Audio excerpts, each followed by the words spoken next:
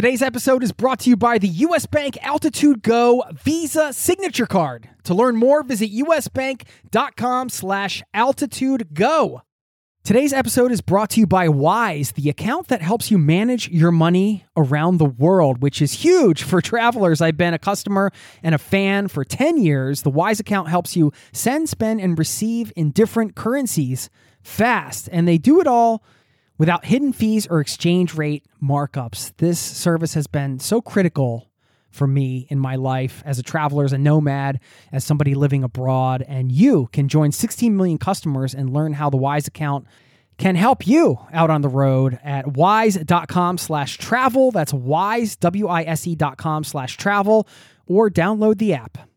This episode of Zero to Travel is brought to you by the 2024 Nissan Pathfinder with 7 drive modes. The Pathfinder's available intelligent 4x4 is built for even the most epic journeys. Learn more at nissanusa.com. Today, a powerhouse of an episode for you. 7 pro tips for finding a perfect work-life travel balance. Now, I know there's no such thing as perfect, but this episode is going to get you crazy close to perfect, or at least feeling really good. And we're talking about remote work because I think this applies to everyone. You know, even if you aren't working remotely right now, chances are you will be at some point. And of course, with everything that's gone on in the world, the remote work movement has really accelerated. Whether you're working for yourself or for somebody else, a lot of people are going to be location independent for the first time. You're going to have the ability to work from anywhere. And as travel opens up, you know, this is a travel podcast. I know you love travel. That's why you're listening. You're going to want to take your show on the road, right? You're going to want to travel around and work from all over the place so you can see the world and live that lifestyle. It's awesome. And maybe you're somebody who has done that, or you're doing it right now. Well, you know how tough it is to find that perfect work-life travel balance. And travel specifically adds a different type of challenge. It's not just that you're working from home. When you're traveling, you want to experience things. You want to get out there and do the things that you want to do. So you're trying to figure out how you can have those travels experiences, but still either grow your business or do the work that you need to do for your employer, whatever the case is. So that's why I brought on 2 of my friends who have been nomads for many years, and they've done it independently on their own, and now they've been doing it as a couple for a while, and they share 7 impactful and actionable tips. I mean, tips isn't even a strong enough word because they're condensing all of these years of experience into this show to help you, and there are several counterintuitive approaches that you're going to hear in this list. Number 7 is a beautiful exercise that they do regularly that anyone can do. And I plan on starting to do this with my wife. They talk about how to avoid setting yourself up for disappointment, why doing absolutely zero research about a destination can make for such an amazing travel experience, the best food spot in the world, and much more. So you see, we're mixing in all 3 elements there: the work, the life, and the travel, to get you that balance. So you're going to dig it. We're going to get into that right now. I'm also going to give a shout out to somebody in the community, and I'll share with you a little quarantini I've been making lately and a bit of a story around that, because I'm wondering if this is something that you've been doing as well. So let's get into it now, shall we? Strap in, buckle up. Thanks for being here, and welcome to the Zero to Travel podcast, my friend.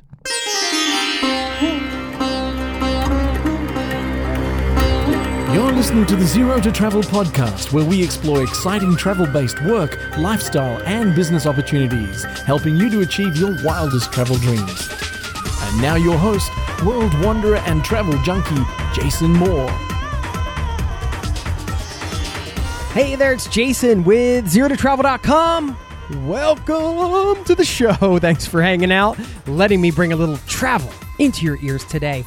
This is the show to help you travel the world on your terms, to fill your life with as much travel as you desire, no matter what your situation or experience. As you heard at the top, whoa, we've got an incredible show for you today. And the great thing about my guests are they're amazing people, super kind, generous, fun, and travel is at the core of what they do, right? They love to see the world. They're living all over the world. They've been doing it for many years because they're like us. They want to explore. They're curious. They want to take in the world. They don't just want to sit behind their laptops and work. So trying to find that balance is always tricky for the traveler, you, right? This isn't just you're not the typical sort of person working from home. You're the person that wants to go around, see the world and do all these things. And not everybody wants to live on the road like that for whether it's, a long-term type of trip, months at a time, years, whatever the case is.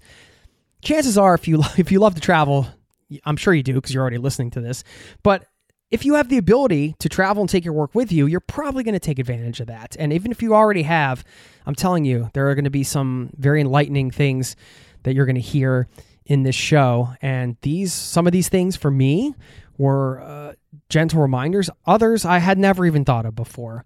Like I said at the beginning, these are some counterintuitive approaches that they have taken, and it was a joy to record. It's a longer episode, but that's because there was so much value in it. I didn't want to stop the conversation. And I'm even going a step further. I'm doing a bonus episode based off of this. After I got off the call with them, I was so pumped up. I wrote down my list of 10 essential tools you need for remote work success. Now, these are specific apps and software services that I use and just some thoughts around that. And this bonus episode is part of Premium Passport. If you haven't become a member yet, you have 1 week left. If you go to zerototravel.com/premium, you have a week to become a founding member, I should say, and get the lowest price it's ever going to be. You're going to be able to support the podcast. You're going to get access to exclusive content, bonus episodes, like I just mentioned. You have direct access to me. There's a whole Q&A area if you want to ask any questions, and I'll answer them all. And it's a private podcast feed and community. It's an awesome thing and super easy. You just sign up over at zerototravel.com/premium and you become a founding member. It's $5 a month for this special introductory period. And then you can support the podcast. You just get an email, you make 2 taps, and you add this private feed on your podcast app, and that's it. Then you have access to exclusive content, bonus episodes, and much more. So check it out, zerototravel.com/premium. If this show has helped you in any way, travel, helped you in your life, whatever, you have 1 week left to become a founding member, and you'll also get access to the archives, 300 plus shows, and so much more. You can read all about it at that link, zerototravel.com/premium. Don't be shy now. Come on over and join us. Okay. Thank you. Now let's slip and slide into this interview. You're going to get these 7 tips, and stick around on the back end. I'll share with you a little bit about my quarantini and, a little shout out to somebody in the community who left me a voice message the other day, and I'm so stoked for them because they got some cool stuff going on. So we'll share that at the end as well after the interview. So stick around for that, and I'll see you on the other side, my friend. Enjoy the interview.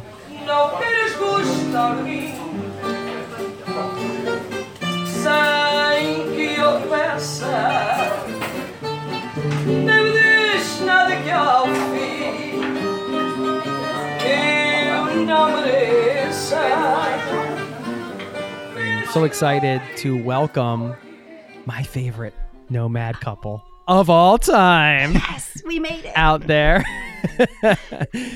Jeremy and Kelly. Jeremy runs a podcast production company called counterweightcreative.co that helps creative mavericks develop podcast strategies that make marketing feel effortless. And Kelly is a freelance web designer and brand strategist at kellyclauscreative.com. I know she's awesome to work with because we work together.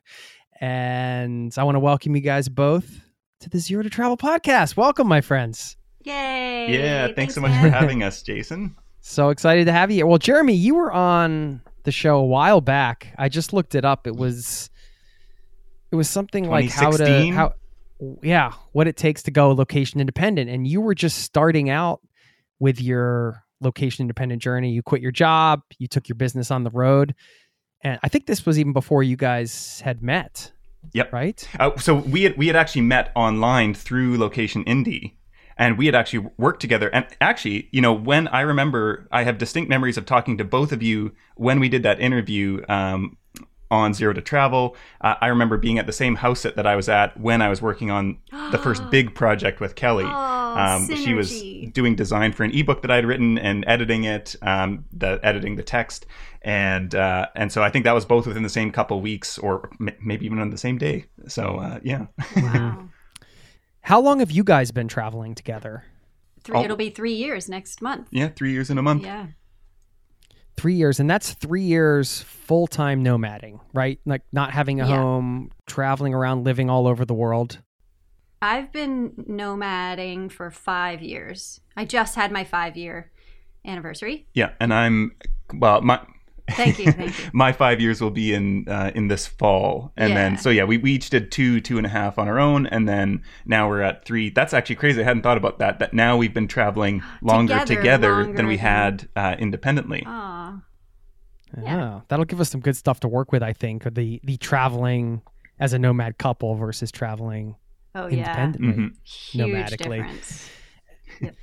Yeah, well, I do want to talk about the whole nomad lifestyle because obviously you're just living your life, but you're living it all over the world. And that is a different way to live. Certainly. I know we talk about it a lot on the show, and I do want to get into that. But I think as remote work has exploded, as you guys know, with COVID and everything that happened with the pandemic, I really don't see a lot of these companies going back to the standard model. I think it's just accelerated remote work like crazy, which makes me think that in the next, say, 18 to 24 months, when vaccines get distributed a bit more and all that good stuff, people are going to start traveling and taking their work with them more, right? And that's why I thought this was a good opportunity to share 7 pro tips from you guys for finding the perfect work-life travel balance, and prefacing this with the idea that there's really no such thing as perfection, but obviously you can hear you guys have a ton of experience working and traveling, doing it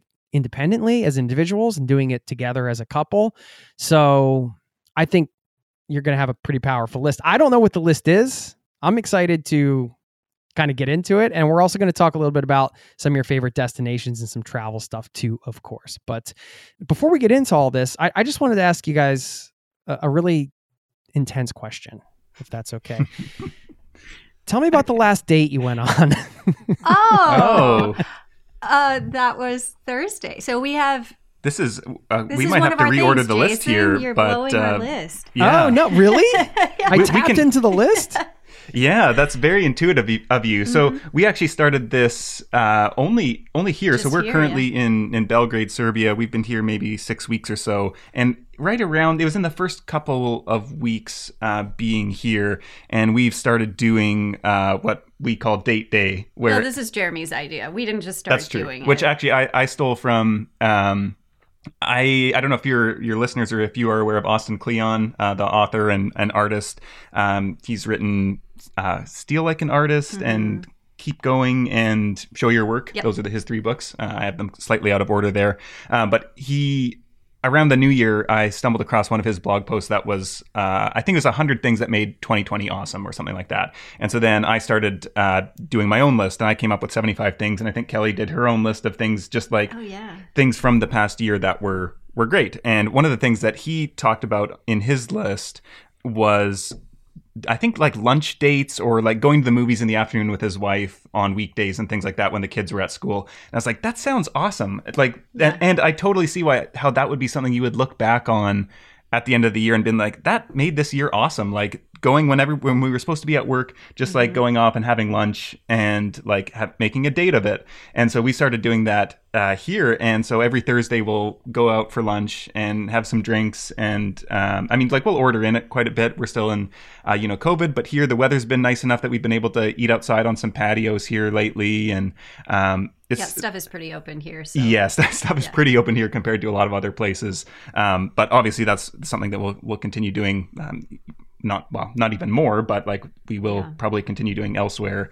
Yes, after middle this, of the day thing, and it's also we go to a different place that we haven't been to before. Yeah, and it's really cool. I've been just thinking about this, like how else I look forward to it all week. Like from Monday, it's like, oh, is it Thursday yet? And which is kind of cool because it's not about like it's not looking forward to the weekend or like not wanting to do work. It's like something that it's not about avoiding work or getting away from something you don't want to do, kind of like the weekend is if you're working a job you don't like. It's about something that's like so great that you like, it's just worth looking forward to in its own right. And Thursdays always feels like the weekend starts like 2 days early almost. This is so funny, and we'll be telling about our personalities because Jeremy always has to tell me it's Thursday, it's date day, and I'm always like, crap, I didn't plan for this, which I'm like so happy it's date day, but I have to rearrange my schedule because I've like screwed around the rest of the week, and then I'm behind on the LI website. So I gotta. It's hard to be behind when I haven't gotten you what you need. True. You said it. But that's a separate conversation. Yeah. All right. So that means like Wednesday is the new Friday, pretty much. Yeah, exactly. Kind of. Yeah. I feel like, for at least the way that I structure my schedule, I do have some calls on Thursday, late Thursday afternoons, but really Tuesdays and Wednesdays are my like really call heavy days.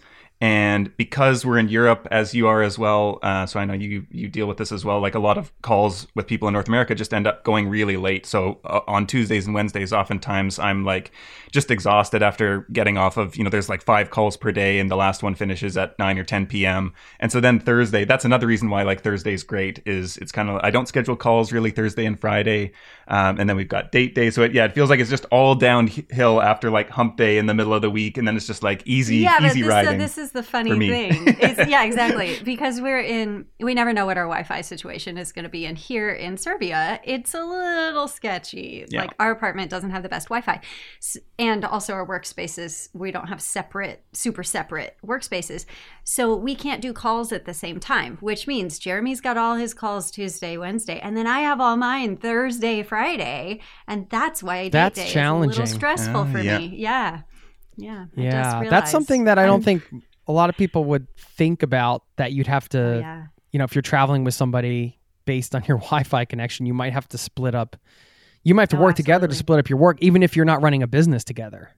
Yeah. Yeah. I mean, we have a shared Google Calendar where I can see all his meetings, so I can like schedule around them. That's a good tip too. Kind of that is a good tip page, right? Yep. Is that a bonus tip or is that online? All right, I don't want to get bonus tip. Okay, shared Google Calendar, the first bonus tip early on in the episode. No, actually, my wife and I have a shared Google Calendar as well, and it is super helpful. So we can put, certain things that this person's going to play music, or this person's going to do this or whatever, and it's like, okay, I can plan around that. So I didn't want to blow up your list so early, and maybe we reordered it a little bit, but since we covered date night and you alluded to the fact that that's on the list, is that should we make that our number one pro tip?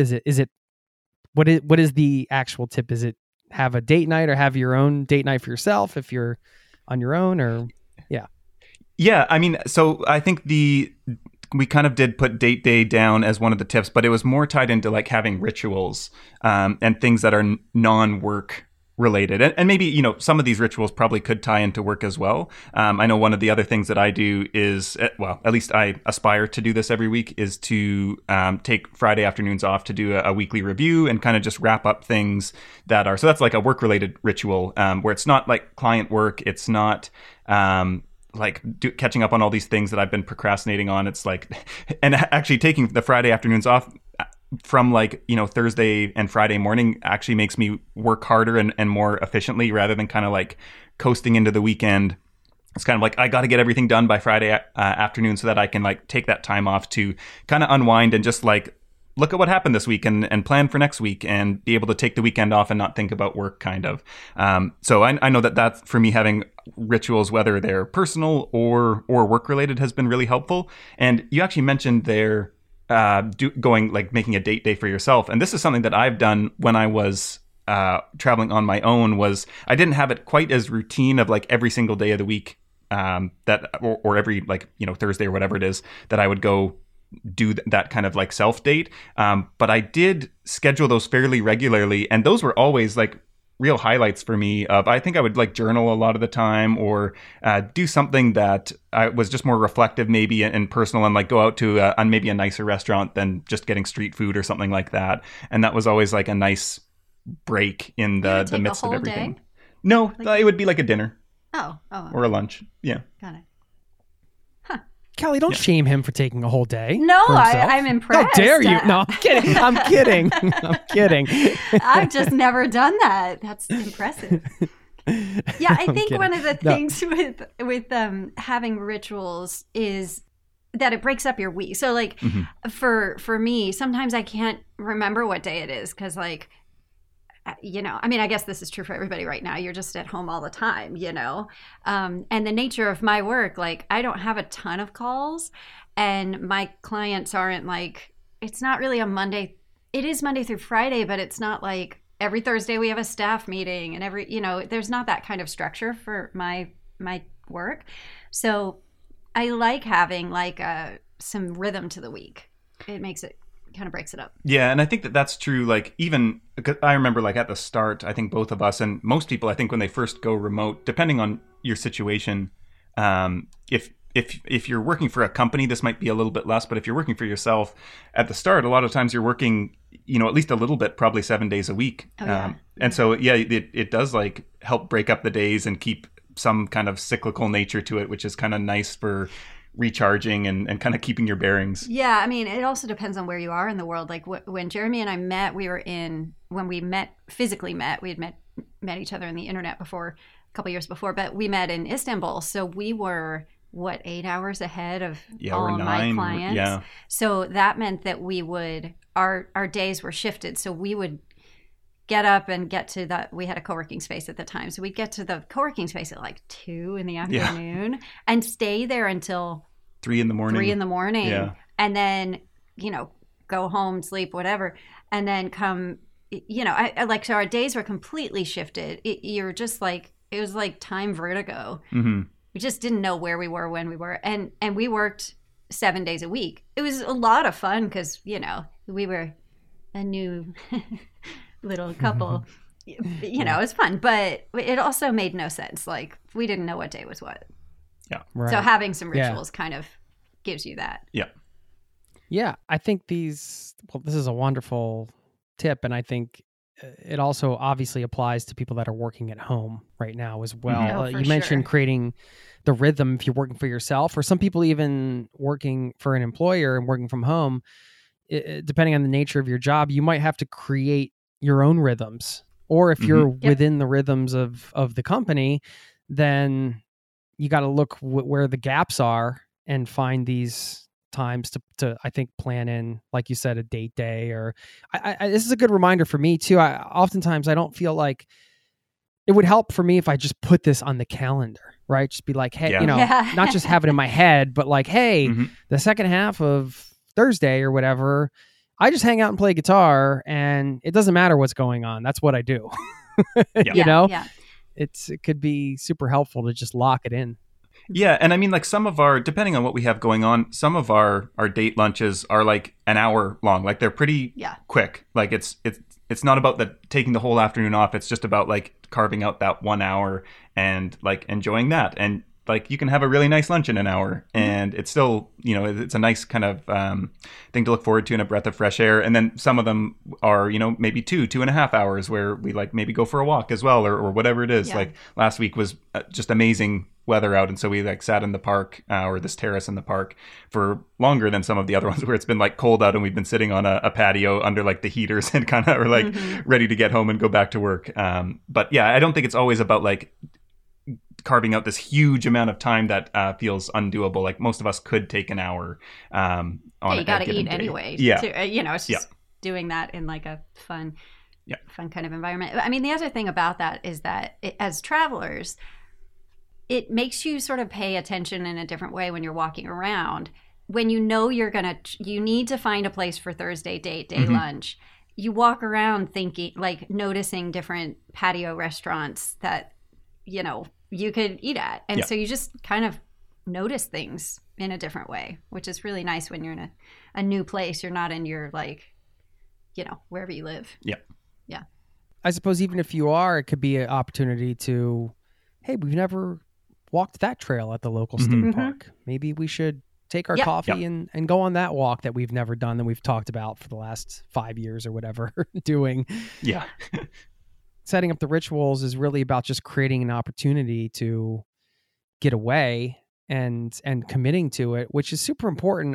It's always easy to fall into the trap of, hey, I'm away, so I'm not getting anything done. When in fact, I find that the best ideas and the best insights come away from the screen, right?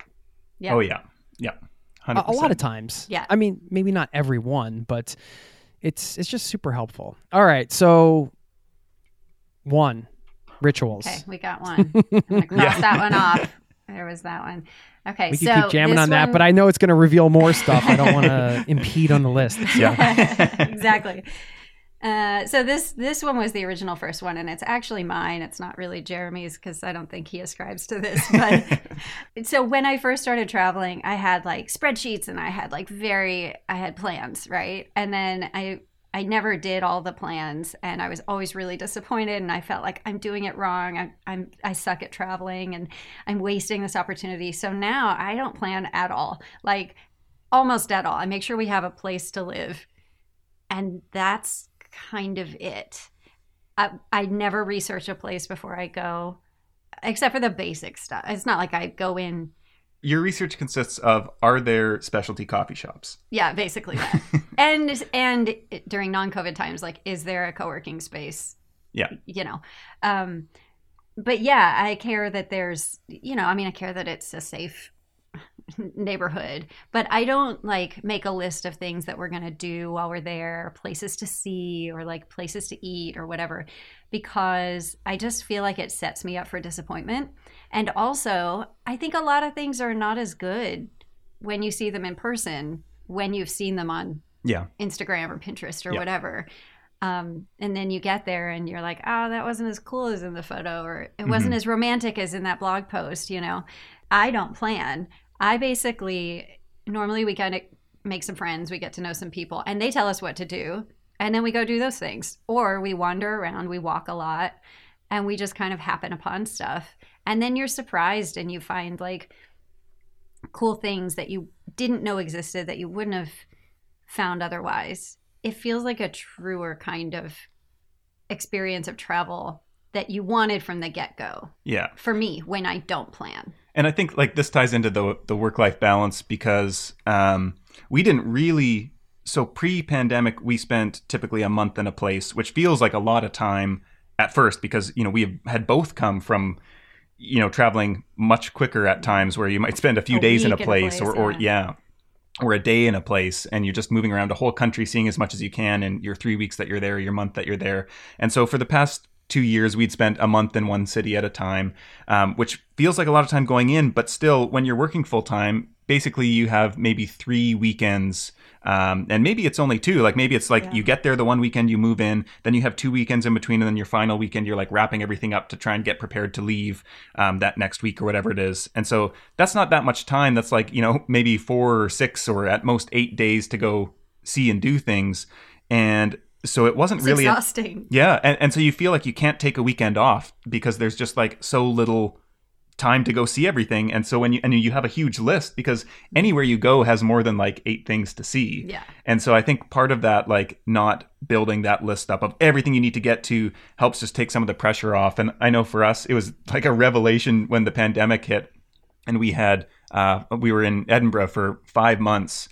And a lot of stuff was closed as well, so we couldn't go see things that way as well. But it was like, oh, this is what it feels like to just lay around at home on a Saturday and like watch Netflix and go for a walk, read a book. And it was like, oh man, I didn't realize how much I've been missing this for the past 4 years. Yeah. And because it just feels like you have all these things on your list and you've seen them on Instagram or whatever, or people are back home are telling you, oh, are you going to go see this? Or oh, are you going to go see that? And you're just like, well, I got to go see everything. And so, you feel guilty if you don't. You feel like a jerk. Yeah. Because everyone's at home, like, wishing, not everybody, but like a lot of people express some like envy over how we live our lives. And so you don't want to like be the jerk who doesn't appreciate it, who just lays around and watches Netflix on a Saturday. But man, it's so nice sometimes to do that. So that's kind of a sub tip of number one is stay longer. Yeah, I feel like staying longer, especially if you're working, and also just like lowering your expectations. And I know one thing for me that I have kind of unintentionally developed this habit is almost being intentional about always leaving something that I wanted to see for next time. Yeah. And I just have like embodied that and internalized that where I'm just like, I don't need to see everything. Like I want to leave something for next time so that there's some reason to come back if I like the place. And so there'll be like something that's on my list that I'll be like, I'd like to see that, but I'm going to leave that one for next time. I don't want to do all the great things this first time around. And, we've been to enough places now that we're not going to go back to all of them. Yeah. But it's kind of nice to know that there's like something unfinished there, that there's still like that spark of like curiosity and like, I didn't get to do that last time, so I'm really excited to go back and not just like relive the same experience, but go have a new experience. And which has actually happened a bunch of times. Like I've been to Scotland a couple times now, Croatia, Portugal. This whole year has Turkey. Been a second wind for Jeremy. Yeah. I've been to none of these countries that we've been to this year, and he's been to all of them. Yeah. I think, okay. Except Serbia. Yeah, I want to talk about destinations more, of course, and because you've spent serious time in these places, so that's something we definitely gotta chat about on the back end of this list. I love that tip because it's counterintuitive, right? Don't plan, and it, like you said, Jeremy, too, it reframes things as far as like things that were left undone. You could look at them as, I didn't get to do all these things, or you could be like, hey, I've got these things to go back to. It's just a different way to say it. And Kelly, what you were saying, this guilt of not wanting to waste this opportunity, but really not planning, then you don't have expectations. And I just like what you said about, I don't know, maybe there's a Zen element to that way of travel, right? There's more of the fresh surprise and less of the, I've already conceptualized what this experience is going to be like before I've even visited it, whether it's a site or whatever, as opposed to just either stumbling upon it or just deciding at the last minute to go and not doing a lot of research. And it's just super fresh, right? Yeah, like, so we went to Edinburgh. I knew of Edinburgh as a place. I knew they had the Fringe Festival. I knew it was an old city. I had never intentionally looked at pictures of Edinburgh. And so we got off the train and like it was a wonderland. Yeah. I had never imagined these things before. And the first time we went to the castle, I was like, are you kidding me? Are you kidding me? And because that's cool. Oh, it was amazing. It was amazing. And I feel like, after 5 years of travel full time, you would think that it would get old, And so this is a way that I keep it from getting old. Yeah. We had the same experience in Riga when we were there last year. Riga, yeah. And Tallinn. If I had seen the architecture in Riga before we went there, I think it would have been like, whatever. Yeah. It was like jaw-dropping. Jaw-dropping. Yeah. Just an and anyone listening, don't look it up. Just buy the ticket. Just go there. Just go there and walk around the old town and gawk at it. You actually have an opportunity to not look at things, right? You think with the internet, it's just the natural inclination is to look things up, check out some pictures, research. Oh my gosh, what an opportunity to not look and to just be totally surprised when you get there. That's really I mean, cool. I stopped reading travel blogs. Forgive me, Jason. I don't really listen to many travel podcasts because I don't want to spoil. I like for me, I think in the beginning it was really exciting to plan, and I wanted to like, you spend so much time planning for the big trip or for, leaving your job or whatever, like that can be a driver. And I think it really has value to read the blogs, to listen to the podcasts, to look at Instagram and all that. Totally a valuable thing to do. For me in the beginning, I needed it for sure. But now at this point in my sort of travel life, it takes away from the experience for me. So I just cut that out. Yeah. And I think like there's a change that happens too when you travel full time, you realize that you have time. And so it stops being this like, I only have so much time, so I need to hit all the highlights. And it's more about like, okay, I want to experience a place and I don't need to hit everything in this like year or 6 months or 1 month trip or whatever it is. And so I think that shift in mindset when you're just like, no, like, I have the ability to travel, whether or not, I'm working remotely for a company or I'm own my own business or whatever that is. So like, and whether or not you travel full time or just have the ability to and choose to spend, most of your time at a home base, just knowing that is open to you takes so much of the pressure off to like need to make every single trip count to like the utmost. Yeah. Very cool. I will insert a friendly reminder here that audio is safe, guys, because you don't see any pictures. That's true. That's very true. You can still listen to this. You can still listen to this podcast. Let Jason paint you a word picture. Yeah, exactly. Sorry, you can edit that out if you want. I'm kidding. It's totally fine. Okay. All right. That's a great tip. I love that. Let's go to your third next tip. Number three. Number three. Okay, so I would say this is one of more of mine. And so this is like having a defined workspace. So that might be different depending on what your setup is. I know for us, actually, when we first met in Turkey was the first time that I had ever joined a co-working space. And I don't know if you had before as well. You had a little bit as well. Times, but that was like a completely transformative experience for me. And largely the reason I did that was because our internet was just horrendous. Well, there was no workspace. There was no workspace at our apartment, and the internet was completely unusable. So it was kind of a necessary kind of option there. But I know for me, currently where we are right now, we're working at home, but we have a kind of like loft area that's the workspace, and then the living room downstairs is more the living space, and the kitchen and everything. So that's really nice. But I think for me, having that separation of work and the rest of life has become like an essential part of maintaining work-life balance, where you can, close the door at the end of the day or come home from the workspace and just shut off work and be in kind of just normal living mode then. Yeah. And I mean, also, I know both of us said especially at that one in Istanbul, I think now it's just become more something that we've become familiar with, but you are so much more productive when there's other people working around you and you're like scrolling on Facebook and you feel guilty about it, or watching hockey highlights like I would do sometimes. I like always would do that at home, and I would never do it at the co-working space. I'd be like, no, I don't want people to think I'm not being productive, when really, who cares? Who cares? But there is that kind of like pressure of other people are being productive and working, so I probably should too. And so well, and when you are paying for a workspace, you're just more productive there. Like I need to work a couple, 2-3 extra hours to afford that workspace during the month, which doesn't sound like a ton, but it's a driver during the day to like get those, get that project, get your work done. And I mean, also too, like this is true in a number where that we've been at, where there is a like the co-working space closes at a certain time every day, which is always annoying. Like we would much prefer a like 24/7 access co-working space, but we were at one in Lisbon that closed at 8 p.m. every night, which was kind of a nice like push to like, okay, we got to get everything done by 8, and then because we have to be out, and then our Wi-Fi is okay at home, but it's not great, and so it just there's that like defined end to the day and some added pressure to like get things done. This episode is brought to you by US Bank. Recently I went out for tacos and it wasn't even Friday. Yes, we have Taco Friday in Norway, not Taco Tuesday. Well, more importantly, I could have earned rewards for every scrumptious bite of those chorizo soft shells.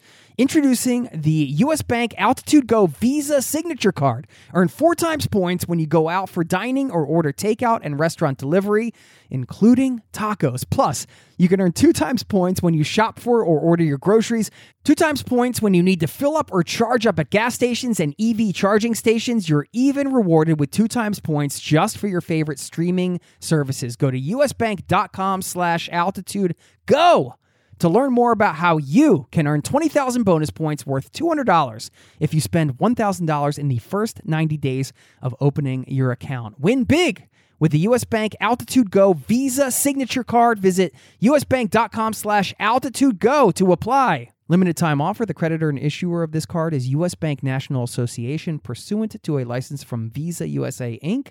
Some restrictions may apply. This episode of Zero to Travel is presented by the 2024 Nissan Pathfinder. From muddy jungle paths and snowy trails to rolling sand dunes, the 2024 Nissan Pathfinder has the capability to take you to some of the most epic destinations on Earth. We're excited to partner with Nissan because our listeners know we love to celebrate the joy of exploring the world and finding the best off the beaten path destinations to visit. And there's no better vehicle for that than the 2024 Nissan Pathfinder. With 7 drive modes, the Pathfinder's available intelligent 4x4 is built for even the most epic journeys, and it even has the best towing capacity in its class, up to 6,000 pounds, so you can bring the fun with you. But Nissan also knows that it's not just about where you go. In a Pathfinder, the real fun comes from getting there, and that's something we love celebrating here on the Zero to Travel podcast. We believe that life is about finding that joy within the journey itself, and that's why we're thrilled to partner with Nissan to celebrate adventurers everywhere. So thanks again to Nissan for sponsoring this episode of Zero to Travel and for the reminder to chase bigger, better, more exciting adventures and enjoy the ride along the way. Learn more at nissanusa.com. Yeah, well, and in Lisbon, we were staying up by the castle, and it was like the longest walk uphill. And so we had to leave the co-working space at 8, get some food because we didn't have any food at the house ever.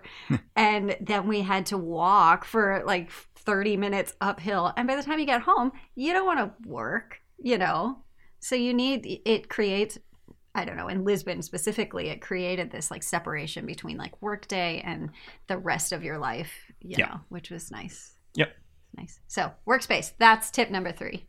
That is a physical separation, right? That you're defining, but there's, just having that separation is huge. I love that I don't have to have my desk in my bedroom anymore right now. I always hated working in my bedroom. All right, cool. Let's go on to the next one.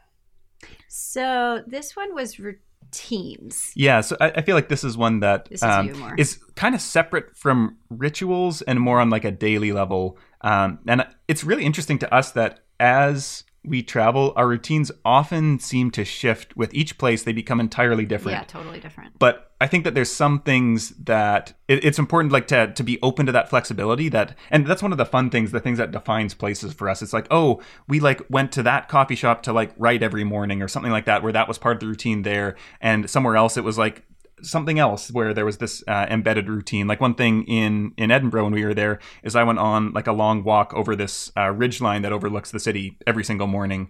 And that's like one of my favorite memories of being there, was this like first thing in the morning on the way to the co-working space, I would walk this kind of like wildernessy that's still in the city ridge line, and the first thing in the morning. And so that was like a core part of that routine that can't really exist anywhere else. But so I think it's important to like embrace those routines and also have like some that somewhere there's some flexibility around them and others that are through lines, because I think so much changes as you go from place to place, and there's different languages and you live in different neighborhoods, and some things are easier and some things are harder. And so having some kind of like foundation that you can coffee shops for me. That's why I make sure that we live within a few blocks of one really great hippie dippy hipster. What's the word for that? A hipster coffee shop. I want like a seriously great coffee experience every single day, and I want to sit there and like feel like a writer, even though I'm not a writer. And I want to do that everywhere that we are, which can be really impossible to do in some places. But I mean, God, now there's great coffee everywhere. Yeah, I feel like so. For me, that's part of my routine that makes me feel like I have some control, a little bit more control over my day and my week, is like having a great coffee shop. Yeah. And then I think that it also extends into like your actual work day. For me is like, I think the big one, because I think especially when you're somewhere where the time zones are out of whack, I think at least for me and my personality type, I feel like I need to be really diligent. Otherwise, work just bleeds over into personal time, especially in the evenings. And so what I do here while we're in Europe or somewhere where like people aren't awake yet in terms of clients and team members and things like that, is I don't check email for the first half of the day, and I work just purely on my kind of personal projects and things like that. And then I'll check email once around like 1 p.m. usually for the day, and I'll schedule emails to go out throughout the day then. And then I'll check in once at the end of the day before I sign off. And then that's kind of it. And being really diligent with like, these are my personal work hours, these are my client work hours, and then I'm off and I don't check email or anything like that in the evening because people are still online working there.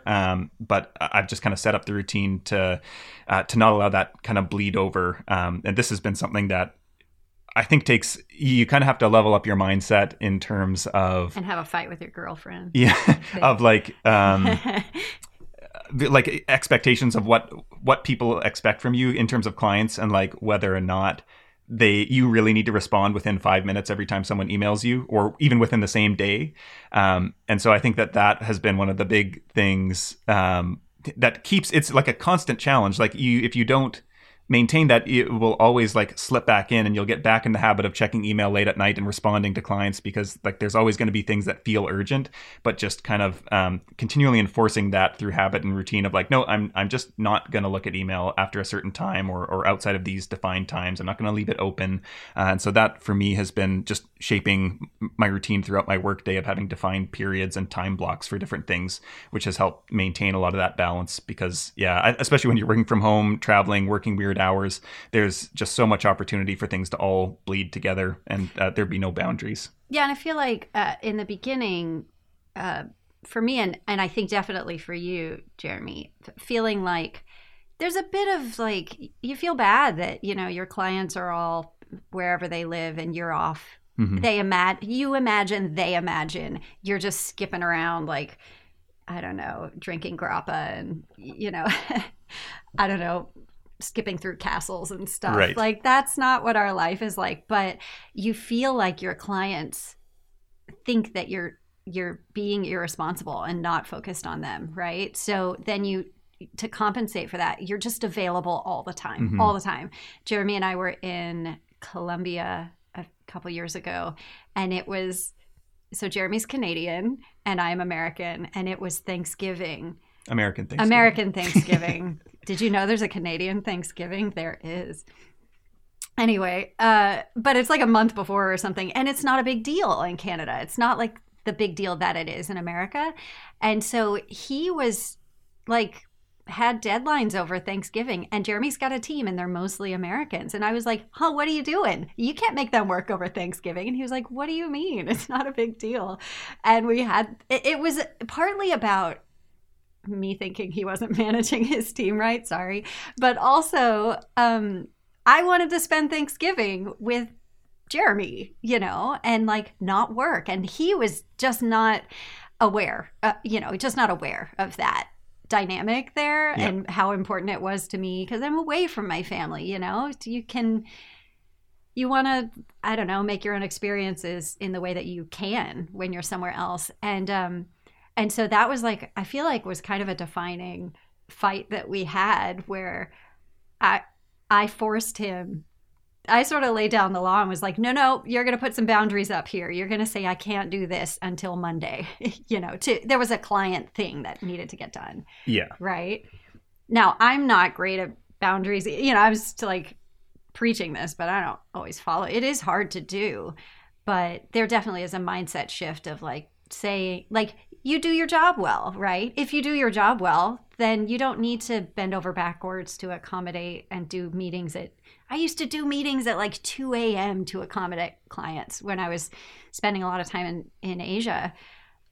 I would just stay up all night just to accommodate their schedules. Not that I expect them to accommodate mine, but there's a middle ground there. Yeah. And you can sort of set up your life to account for that. And frankly, I think clients typically find it really interesting that you mm-hmm. travel. They're not like hating you. No. Yeah. No. So, yeah. Yeah, that's a fear in the beginning, I feel. And then you realize that it makes you interesting and maybe makes you stand out and more memorable in some ways. And then you can get more business in some cases because of that. What you guys are talking about with routines is there's an element also of just protecting your time, right? Like you were saying, Jeremy, if you have the sacred time before you do the emails, or like Kelly, the sacred time in that particular case was Thanksgiving, right? It's like, we need these days to be together and to have this family thing. And that is huge. Again, not easy to do, not easy to say, I'm not going to check my email till 1 o'clock and actually not check it. Right. But, just one other thing I had about routines that I always loved when I was living the nomad lifestyle was, it's not that I didn't have routines. It was just that they were always changing, or maybe the scenery around them were changing. Right. So if I took a morning walk, that morning walk was, sometimes it was along a beach somewhere in whatever, California. The next time it was through an old village. It was still the morning walk, but it was always changing, instead of when you're at home and the same routines can kind of, the days can just go because you're kind of keeping the same routines and seeing the same things. But when you're on the road, you're not seeing the same physical surroundings, which is kind of nice and exciting. This reminds me of a workshop that an online workshop that I attended a while back. I think it was through LI, and I think it was Heath, and he was talking about his morning routine. Now, Heath, I don't think is nomadic. He does travel and he works for himself. Yeah. But he has he was going through this morning routine he has, which must have taken 5 hours. It was so much. There was so much that he did every morning. And I was like, how the frick do you do this every day and do anything else, and how do you do that if you're in a couple? I just can't imagine that much alone time. And also, it would have been impossible. He was like, light your candles, make sure your space has a mandala hanging behind you, and make sure there's a bowl of water that you could dip your fingers in, and all wonderful, I'm sure. But I was like, I'm not gonna carry a mandala blanket and candles with me. I have a backpack. You just have to let go of some of that. And I think that there's a lot of talk in side hustle space about morning routines and routines in general. And I'm all for them. They're important, but they aren't always conducive to a lifestyle where you're not in your own space, and where you only have 1 or 2 bags to keep all your belongings in. You just can't. You can't be rigid about it. You have to sort of go with where you are and what you can build out of that. Yeah. Mm-hmm. Yeah. Yeah. I remember, I don't know, this thing went viral a while back. Maybe it was a couple years ago. It was Mark Wahlberg's daily exercise routine. Oh God. Did you hear about it? I think I remember something about it. Wasn't it 3 hours long or something? What was it? All right, so I just found it on Reddit. It was, I don't know if it's exactly right, because take it with a grain of salt. But it was something like this. It was waking up at 2:30 a.m., praying, work out twice, play 18 holes of golf, hit up the cryo chamber, in bed by 7:30 or something like that. It was like he was getting up at 2:30. It was like, really? I mean, I guess he is. But anyway, shout out to Marky Mark. Yeah, and Heath. Yeah. All right, so routines. Number 4. Let's cool. move on. Okay. We got 3 more left, I guess. Yeah, we got 3 more. Yeah, these are great. This one's by the all way. Jeremy. Thank you. Number 5 here. This is something that I heard mentioned on a blog by a guy named Khehy. Khehy is his name. 2 words. And he writes a blog called Rad Reads, which is probably easier to remember and find. And so he mentioned this concept of having a personal operating system, which I've since seen other people talk about as well. But it's basically a lot of teams will use this as a way to understand how different team members can best be worked with. And so you can say okay, here's how I prefer to communicate. Here's, if you're giving me feedback, this is the best way I receive it, all these things. But I've been more interested in thinking about it in terms of the kind of personal life side of things. And if you understand how you operate best, that you're going to be able to kind of more consistently tap into that best version of yourself. And so at first I was thinking about all these different ways of what is it? What do I need to feel good? What does my space need to be like? What kind of influences or inspiration do I need around me? How do I come up with ideas? What are all the inputs that I have control over that will shape my experience? And then more recently, I've been thinking also about it from a travel angle of, understanding like what types of environments or cities are, do you function best in, or is that even a city, or is it somewhere rural, or all these different types of things that like shape your travel experience, and looking at those high leverage things of like where you choose to live, like whether that's city, country, region, geography, or even like neighborhood. And so for Kelly, one of those things is like having a coffee shop within such and such distance. For me, like when I'm like a fanatic about getting my 10,000 steps every day. And so one of the things, I actually like having a co-working space that's farther away that forces me to get those steps. Oh, drives me crazy. Drives me crazy. I want to roll out of bed and walk to the co-working space right next door. And Jeremy wants it to be at least 20 minutes away. I can't handle it. But I think like knowing those things for yourself and being able to like have a list of like, okay, these are the things in a given location that I know I have the best experience when I have these things, or and so those, they can be physical and location related, but they can also be kind of like in the content you consume and how you structure your day, and like, do you have date days on Thursday? Like so many of these things can actually roll up into this idea of like just knowing what it takes for you to be happy and like have ideas and be inspired and do your best work and just feel good about life. And so I've been thinking about a lot of this and just jotting down notes. I've got like a running document in Notion going of like, okay, here are all the things that I know will lead to positive outcomes for me, and if I can control these things, and whether that's by choosing locations or structuring my time or whatever that is, or listening to specific podcasts or reading blogs, or not listening to anything, and like and not consuming content, then I'm going to be happier and healthier. And this is so funny because when Jeremy wrote this on the list, I was like, I don't know what you're talking about. You could take this one, but I am so on this. But I don't call it a personal operating system. It's just my like demands. Whenever we pick a neighborhood to live in, like, or an apartment, if we're like renting on Airbnb, or like we found this place on, I don't know, a Serbian local rental website thing. Like, I care much more about the space I live in than Jeremy ever did, right? For Jeremy, the space we lived in was just kind of like, whatever, let's just go. It's affordable, place to sleep. Yeah, whatever. And I was like, no, it needs to have like a cozy couch, and it needs to have a kitchen that doesn't remind me of that crappy college apartment that I had back in the, early 2000s. Like, it needs to feel like I could live here and be happy living in this space, right? So like for me, that's a part of my personal operating system, right? I need the coffee shop. For a while I was running, so I wanted like a space, like a park nearby that I could run in. And it's so funny because whenever we would like pick the next place we were going to go to and pick our apartment, I was always the one who was like, no, we can't stay there because there's not XYZ. And, whereas you were just always much more passive about it. Yeah. But now you understand me. That was my personal operating system. Yeah. There you go. It all came full circle. Yeah. You just needed to, put a write the code in a different way and exactly. present it to Jeremy. No, that's great.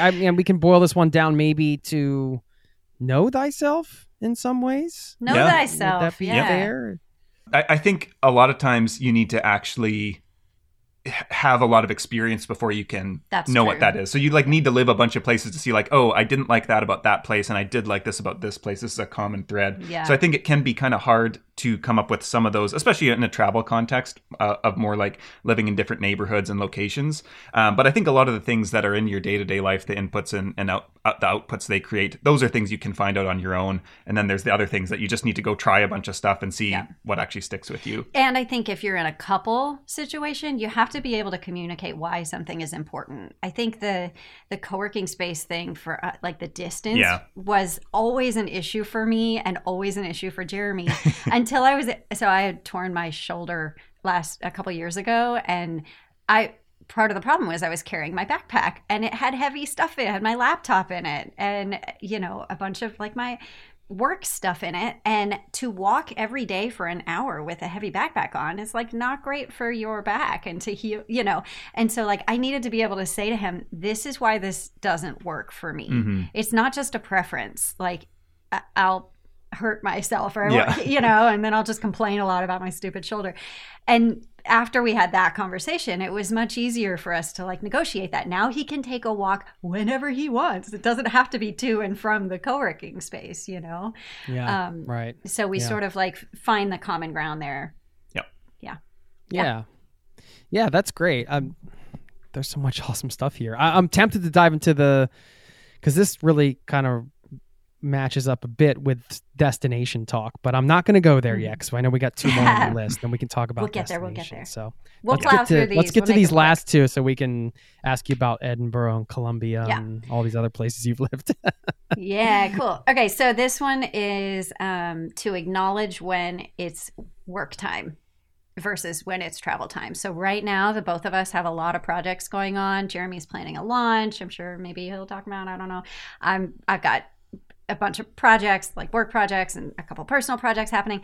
And we're all both super focused on work right now. We are intentionally not like doing a bunch of exploration. Sightseeing. We're using, and we love Belgrade. This city is cool. It's real cool, I think. And we'd love to spend more time here, but we've just kind of turned off that part of our life right now and are just focusing on work and being okay with that. Mm-hmm. Yeah, and I think like we kind of talked before, this could also be tied down to the daily level of like knowing when it's work time and when it's not work time. But I think this one is also more important, more of a separate point when you're thinking about it in the big picture. And like we definitely had some places where it's been unfortunate where the entire time we were there, and this is especially true when we've only been somewhere for 3 weeks or a month, where the entire time was a work time, and so we really didn't see anything. And sometimes that kind of sucks, and sometimes you still end up having great memories there, and it ends up being one of those places where, oh man, like Istanbul, we did see quite a bit. We never got to see anything outside of Istanbul in Turkey, but we explored the city quite a bit. But that was a super heavy work time, couple of months that we were there, and really it was like evenings or when we'd go for dinners because we were just working till super late at night, and a few weekend days. But yeah, we did work most of the time, but we still had an amazing time there. And like looking back on it, was like, oh yeah, I remember I was working on this thing at the time or whatever it was. And then other times have been more travel focused. We haven't had anywhere that's been just like 100% travel focused. Yeah, I don't think we've had a vacation. But I think like what we have done in most countries, we try and do this where we at least take like a long weekend, and maybe we still work a little bit. Like we did this in Portugal when we went to Porto for 4 or 5 days. And like we worked a little bit, but it was like, 3 hours on Friday and maybe a few hours on Monday. And then on Tuesday, we went back to Lisbon where we were staying, and we took Saturday, Sunday mostly off. And so that was kind of like our like mini trip that was, we still did a bit of work because it was still work days. We weren't taking it entirely off, but the focus for that chunk was like travel and new things. Yeah, I think there's a tendency to think that, if you're nomadic, you're sort of perpetually on some kind of vacation, which is, I guess that's a fair guess, but it's really not true. You have to schedule a vacation. If you're going to, if you want that kind of experience, like relaxing and traveling, you just take the vacation and you say, I'm not working these dates to these dates, and we haven't been real great at it, but no. I think it's harder to schedule a vacation when you're traveling full time because you're kind of like, you feel guilty about it. You're like, well, aren't I already kind of like doing this, or like, do I need that? Right. But so then you go like years without taking like 3 years. We haven't really. When we've taken vacation, it's been for conferences and things like that. Oh, that's right. Which like some of them, like World Domination Summit, like they're not work conferences. They're fun, but they're also exhausting. Yeah. And then you're totally behind. The last vacation I took was before I met you. Was that? Yeah. Went to Malaysia for 10 days. Wow. 10 days I didn't work. Crazy. Take a vacation from the vacation. No, I exactly. like what you guys said.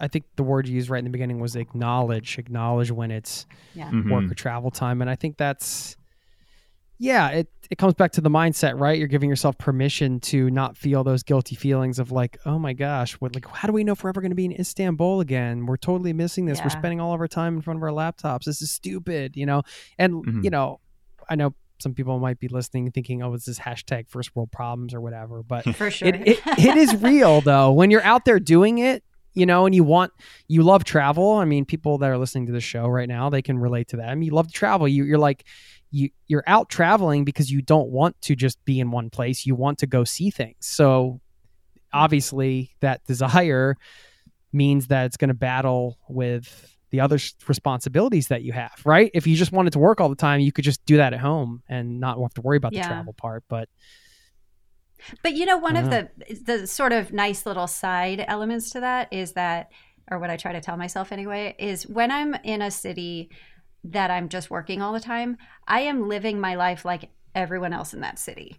That's true. You know what I mean? Yeah. And so it gives you the perspective of like living in a place in a way right. versus being a tourist in a place. Like when I lived in New York for a while, I didn't like go to the Empire State Building ever. Right. You know, I mean, I think once I went there. Like you don't, when you live someplace, you're not a tourist there. You're not. You go to work and you do stuff after work. You go to work. work and you, exactly. And so that's kind of like whenever we're in work mode, that is, you know, we just have a normal life like everybody else. Yeah, we're just living here now, and this is what we do. Yeah, that's a nice, healthy way to think about it, I think, instead of kind of longing for the just the full-on travel experience. Because when you've had that, you also know how enjoyable that can be when you're just, you know, traveling without the responsibilities and everything like that. But yeah, living like a local, essentially, embracing that. Exactly. That's cool.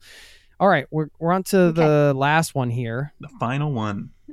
Okay, so this is our favorite. That's why we kept it for last. It's our favorite thing ever in the history of everything we've ever done. It's a lot of hype. Boy. Yeah, here it is. Okay. So we call it memories, and we do this. We have a set of documents that we will have a little date, the two of us, where we will sit down and we'll pick a place that we've been, usually like 2 or 3 months, sometime in the past 6 months, right? Yeah. And we'll pick that place and we'll just write down every memory that we want to make sure that we keep, right? This is so cool. It's our favorite thing. And we'll end up with 100 things on that list for that one city.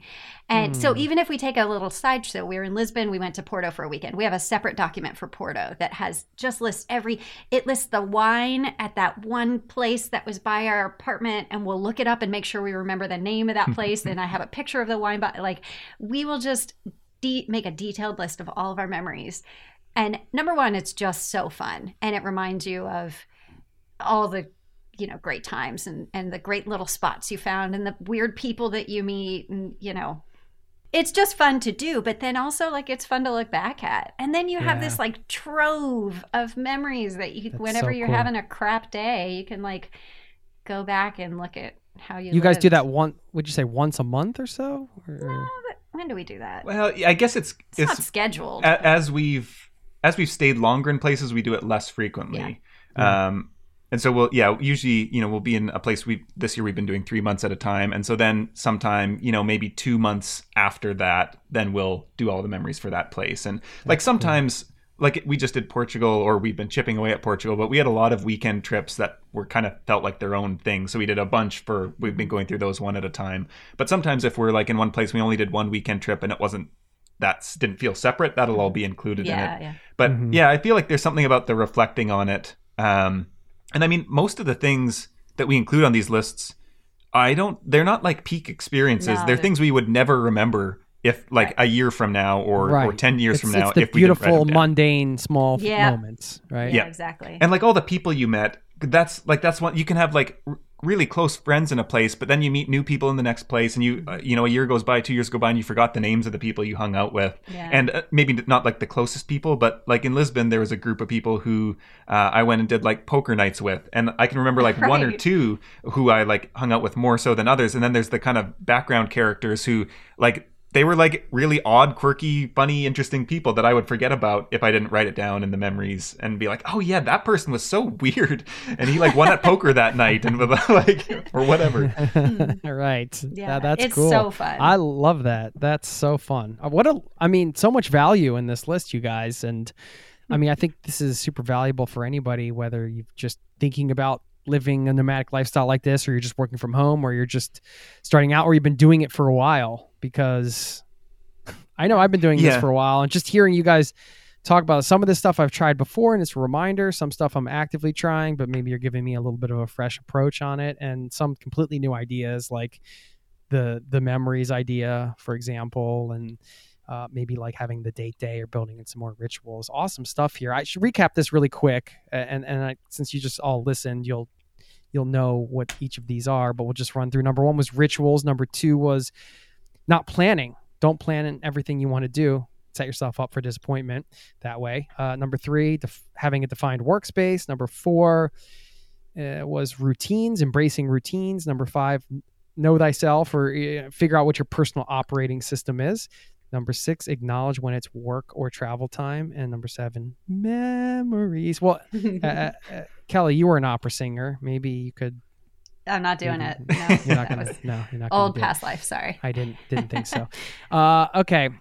Well, let's talk about some of the places you've lived. I want to hear a few of your favorite places that you've spent time and why, and maybe how that, since you were living there for an extended periods, you weren't just passing through, what made sort of like daily life there special? Would you love to have an incredible cup of coffee every day? I've tried it all. I've done the pour over, I've done the French press, but I tasted an AeroPress coffee many years ago, and immediately I was sold. I had to get one. AeroPress is a patented 3-in-1 brew technology. This combines the flavor benefits of espresso, pour over, and French press all into one compact portable device built for travel or home. I love things you can use in both places. This device has over 55,000 5-star reviews in over 60 countries. AeroPress is the best reviewed coffee press on the planet. I've owned one for so many years. I don't even remember how long it's been, and they are under $50. So they also make an exceptional gift. Thoughtful, proven, tasty, and travel-oriented. Who wouldn't love that? Now, you get 20% off just for being a listener of this show at aeropress.com/zero to travel. That's AeroPress, AeroPress.com/zero to travel. That will save you 20% on checkout. Thanks to AeroPress for supporting today's show. Hey, it's Jason here. Did you know you are invited to join the first ever Zero to Travel community trip? Yes, we're planning a trip together. We're headed to Morocco November 30th through December 9th. And you can get all the details at zerototravel.com/trip. It's open for booking now. We have 13 spots left at the time of this recording, and you have until the end of March to book. So if you're interested in traveling with an amazing community, this community, a small group of people on an incredible journey through Morocco together with me, sign up over there at zerototravel.com/trip to get all the details. Thanks for listening and hope to see you there. You want to lead us off? So this is always like the hardest. Yeah. The hardest. So the one that comes to mind initially, and we didn't plan this one out, so we're just going to say what comes to mind. Yeah. We were in Prague for 3 weeks, and it was the best food I've ever had in my life. Really? It was like a meat eater's heaven. It was the best food. And I had been there once before and remembered it for the food, but I thought it was kind of a fluke. And then we went back, and it was just so great. It's a great city. But man, the food is so good there. I'm pretty sure we both put on about 10 pounds in that 3 weeks, but, so I can't recommend it to like live there. But yeah, Prague for food. Yeah. Yeah. I've been to Prague, I think 3 times, and always for short stays. That was the longest. I don't think we were even there 3 weeks. I think it was like might have been a week than that. Or something. No. Anyway, it was like 10 days. Anyway, food for Prague. Yeah. Prague for food. Yeah, I feel like for me, we've talked about Edinburgh a bunch already, and I think that's because that's the longest we've ever stayed anywhere. Mm-hmm. You might have stayed cumulatively in Chiang Mai or places like that for that amount of time, but we were there 5 months, and so it was really like living somewhere. Mm-hmm. And we had a very unique experience where the pandemic had just broken out then, and that's actually why we kind of just hunkered down. But like that was pretty incredible. Just thinking about normally the old town would just be packed with tourists, and it was, a ghost town, like almost literally like the fog, like eerie, so eerie. Like, the fog and the gloom kind of around all these old buildings, and you kind of can't see the tops of them, and there's just nobody on the streets. And so it kind of felt like you had the whole city to yourself. So that was a really, really cool experience there. But I've been to Edinburgh before as well, and really loved it. And Scotland as a whole, I think there's, especially if you love the outdoors, there's so much to see there in the Highlands as well. And music. Yep. and music as well. And the other interesting thing is like we were there probably right around when the Fringe Festival would be happening, which was like hundreds of thousands of people, I think, if not more, come to the city every year. It's the biggest Fringe Festival in the world, and it was just like no tourists. So we had a really unique experience there. Yeah, but I would recommend going anytime. We really loved the Baltics. Baltics. We were in Estonia, Latvia, Lithuania. We did a month in each place. Yeah. And those had been countries that were like, for us, had been an unknown spot on the map, kind of. It's like we'd been to a lot of Europe already, and we're like, we don't really know much about these countries. I wonder what they're like. And so we had just kind of had that curiosity, and so planned a 3-month. This was kind of the start of, what has ended up being a much longer trip away from North America than we had initially planned, but kind of started off this latest Europe leg of our travels. And we loved all of them. They were all very different. Mm-hmm. We were in... where were we first? Riga, so let's see. First, we were in. We started in Lithuania, and Vilnius, which was like a very like small city kind of vibe, like pretty. Yeah, very like quiet. And then we were in Riga, which had just amazing architecture, old town, like unlike anything I'd seen in terms of European architecture. Very like fairy tale almost. Fairy tales. And we were there for Christmas. The Christmas market was right outside our door. So great. And then Tallinn was like this mix of like new and old, very like it's a tech hub. It's but also got a really great old town and just this eclectic mix of architecture and creative stuff. Yeah, I think what I liked about that area was, number one, like the language is bonkers for an American. Languages, there's, they all speak their own language, but you just have no hope. Yeah. There's just no hope of trying to pick it up in a month, And so you just feel totally out of sorts in like a really cool way. But people generally are really sympathetic to that. I think they're proud of how hard their languages are to learn. I think there's a bit of that. And so, you don't, and they are places that are friendly to tourists, you know, so you don't feel like alienated or anything, but it truly feels like a different place. You're in a different place. Sometimes when you're in Europe, like if you go to Berlin, you feel like you're in Berlin, but everyone's speaking English to you all the time. And so you just kind of, it feels a little less, I don't know, new or different from your own experience. So there was that. And also it gets dark there at like 3 in the afternoon. We were there in wintertime, in Estonia especially. Yeah. And so that was something I'd never experienced before. That I'm sure you've experienced this in Norway, right? Oh, yes. I mean, the long, what is that? The long winter's night or something. I don't know. But yeah, that was like another sort of disorienting thing where you just really feel like I'm in a different place. I am somewhere else, Mm-hmm. How do you guys decide how long you're going to stay or where you're going to go next? What dictates all that? I'm sure it changes for a variety of reasons, but just generally, like, how do you guys even know where you're going next after Serbia? Well, it's kind of structured around when we have to be back in North America. So if there's a conference or like, I don't know, a wedding or something like that, we know when we need to be back to be there for that stuff. So we don't really think of our travel time as trips, but kind of. They kind of do. They kind of are chunked into like 6 months at a time or 4 months. And I don't feel like any of those like quote unquote trips have ever, they're always contained within a continent.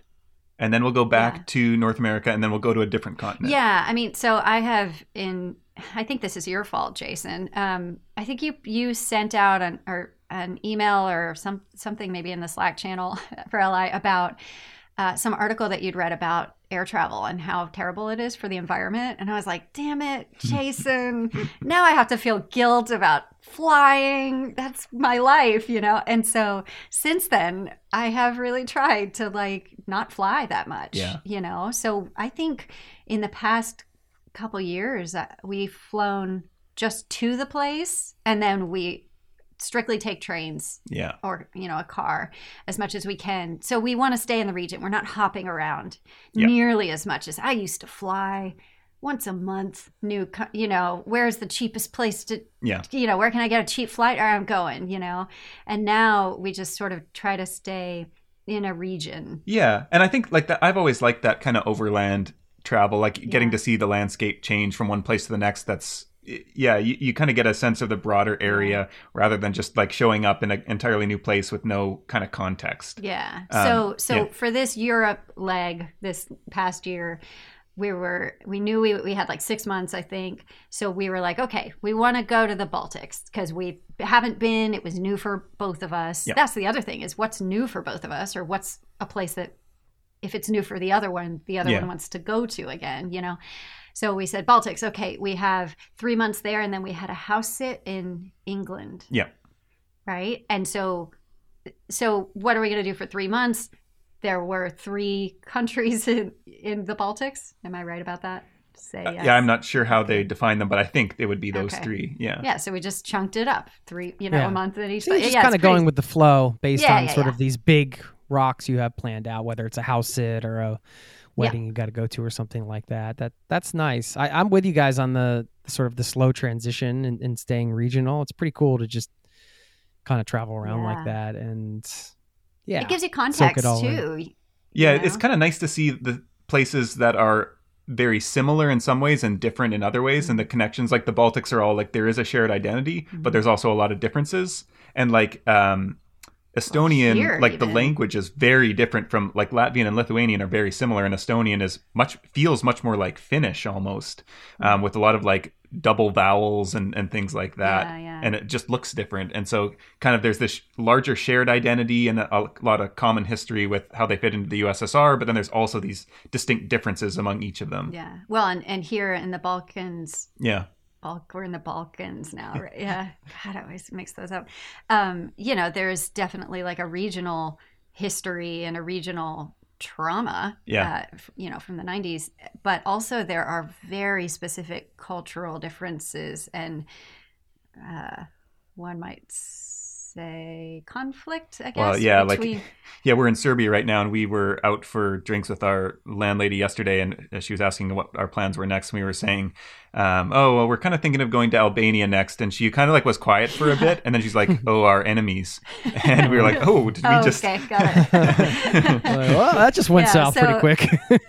Yeah. And sometimes you feel like, okay, I went to Europe, I understand it. And then you realize there's so many different little shades of, within that region, right? And so it's nice to be able to kind of move slowly around one area that normally people think of as one thing, and to kind of get a vibe. Yeah, I love that. Travel's always an excuse, at least has been for me. It's like, probably not going to sit down and study Estonian history, for example. Yep. But if you're going there, you start to learn about it, and then you start to understand what that means regionally and what that might mean to them. And it's fascinating because it just allows you to deep dive into something that you probably wouldn't do in your free time, and you eventually start to connect the dots between places, I mean, the way we were taught, or I was taught, history was just so like siloed, these weird, like,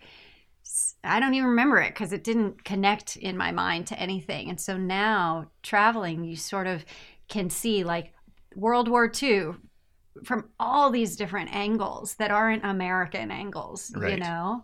Like I never would have thought about the experience of, whatever country in World War II, because that's not the main country that they talk about in your history lessons, but there's still fallout and there's still history there. I remember the one for me that was the most obvious example of that was being in Vietnam and hearing it referred to as the American War. Yeah. And I was like, wait, it's not called the same thing? And then I was like, of course it's not. Like, they call it the American War in Vietnam instead of the Vietnam War.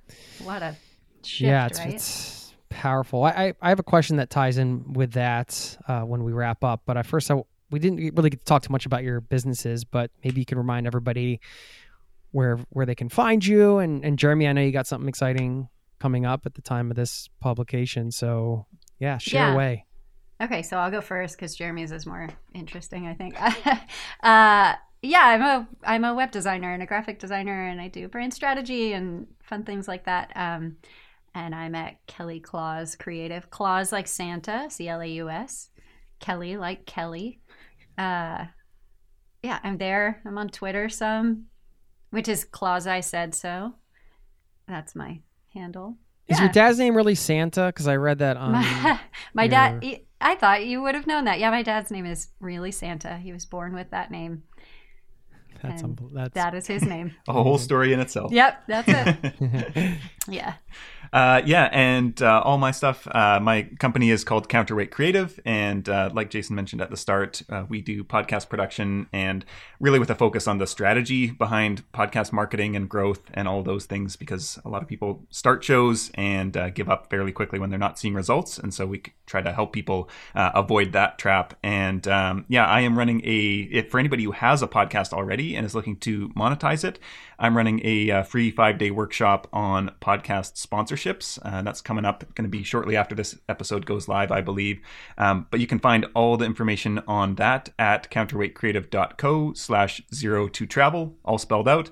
And you'll also be able to find everything else about me there. I'll have links and resources, and you can see all the ways to connect with me there.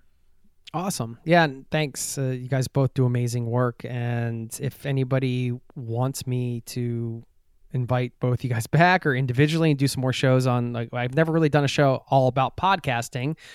Maybe it's not totally travel related, but we could do that, or something about branding and websites and things, because I know a lot of people are looking to do these types of things in order to live the travel lifestyle. So if that's going to be helpful to anybody listening, then shoot me an email and let me know. Or becoming a web designer.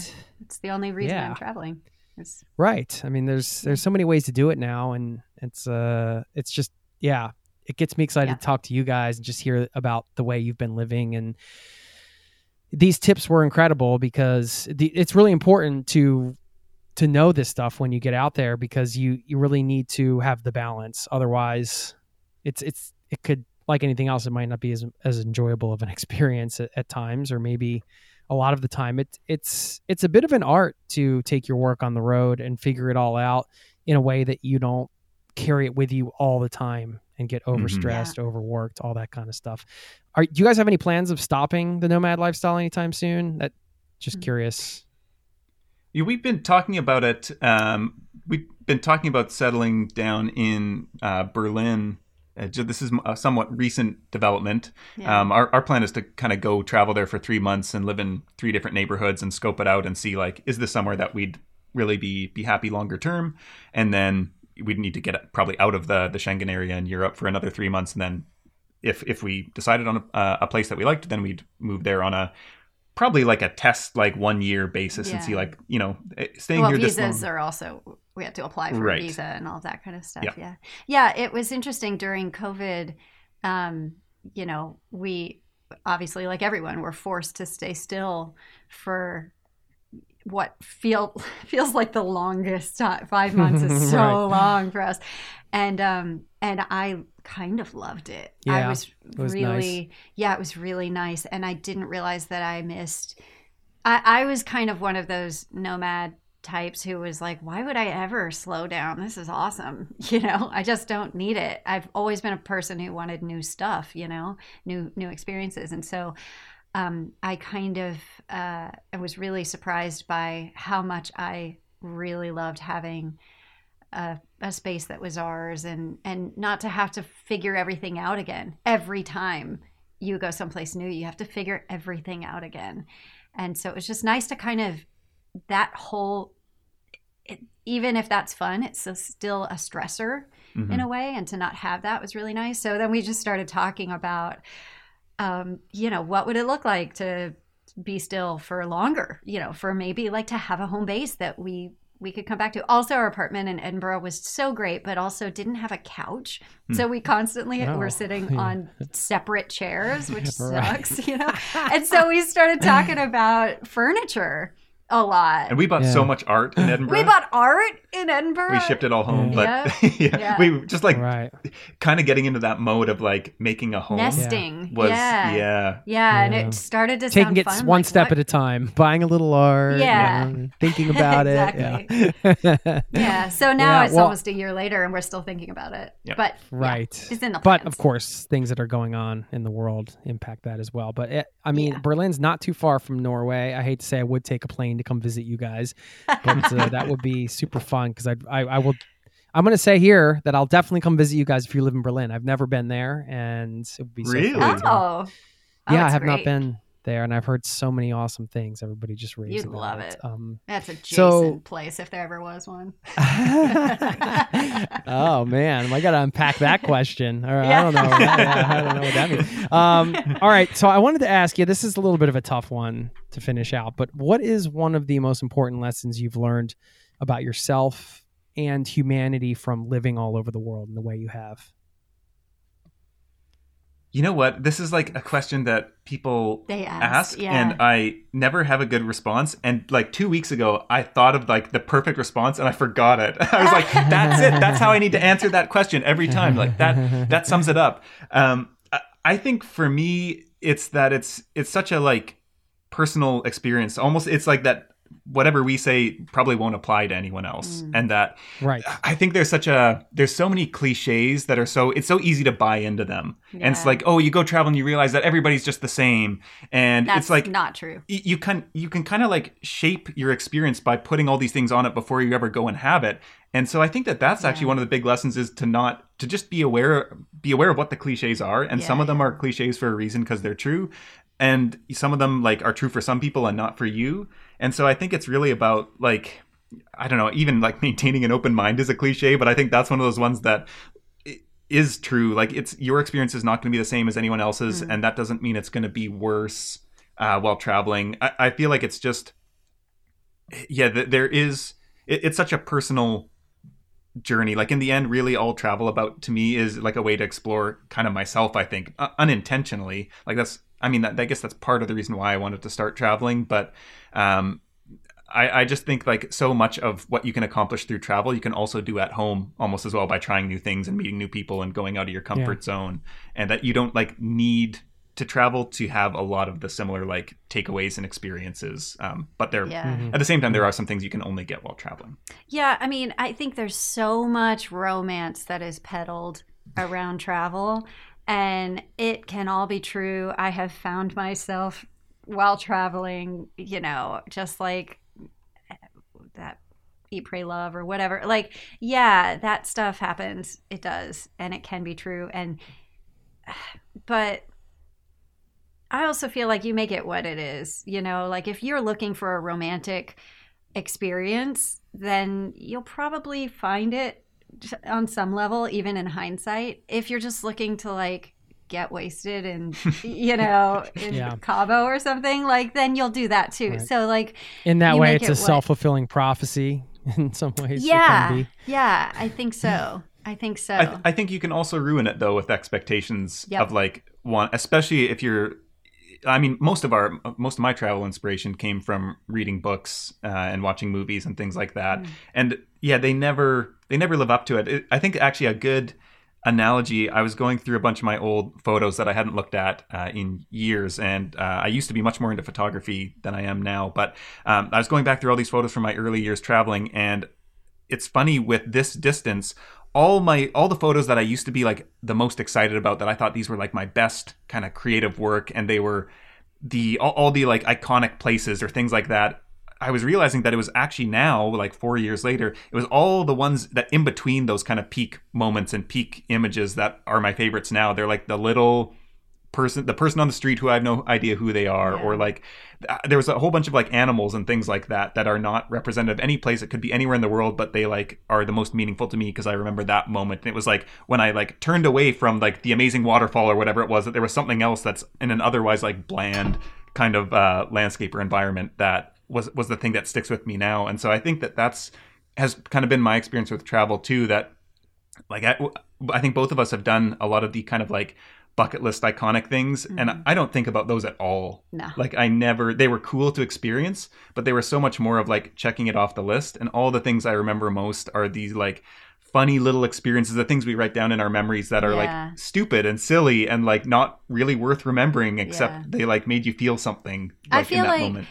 If like more than a couple people mentioned something to you, like a place to see or a thing to do, I kind of feel like skip it, just skip it. Cause like, I don't know. I mean, you do what you want, but okay. So this is a separate thing.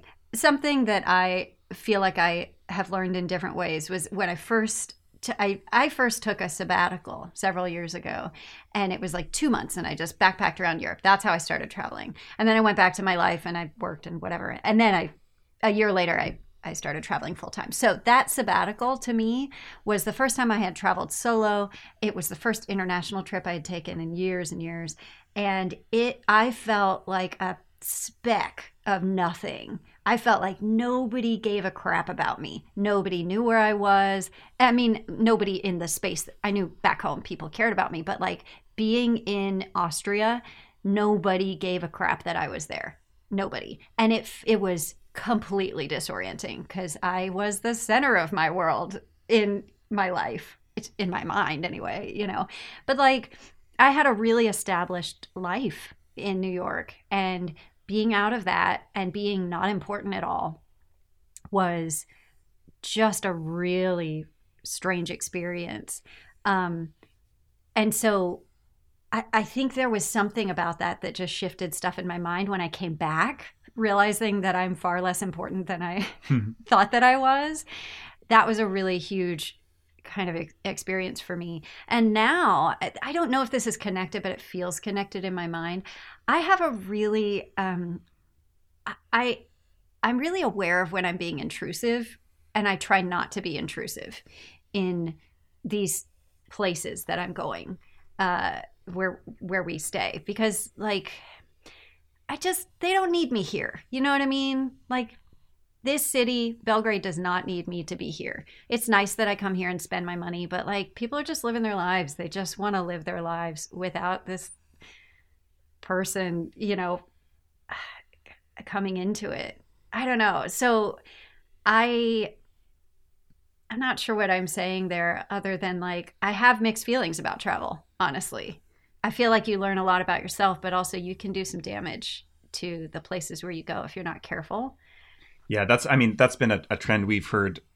I mean, the interesting thing is like I have it from both sides with coming from Vancouver, where I used to live, and the property values there. And so much of it is driven by Airbnb. It's just like skyrocketing. And like when we were in Lisbon, that was a huge thing that a lot of people who lived there for generations in the neighborhood we stayed in were being priced out. All the buildings were being bought because of us, really. Yeah. Because of people like us. And that makes you really think about where you stay and how you stay and what you're contributing to in the places where you go. Yeah, I mean, I think thanks for bringing that up, and I think it's just comes back to being conscious of those things, right? It's tough because on the meta level, you can look at issues like that and they're so big. And then you can see your place in them, and am I contributing this or not? But then, on the personal level, it's, of course, you're providing value by being there, right? It's just like a cultural exchange. Like you get to meet people, they get to meet you, and we get more connected as humans around the world. I mean, I think of that on that like personal level, it's such a beautiful thing. But then there's all these other, bigger issues kind of that you guys are discussing. So it's definitely complex, but I appreciate all of these perspectives. I feel like we have a lot more to talk about, but I want to respect your guys' time, and we'll have to just maybe bring you on another time if you're cool with that, and continue this conversation in another way. We'll have another longest episode of Jason's podcast ever. No, this is the longest episode.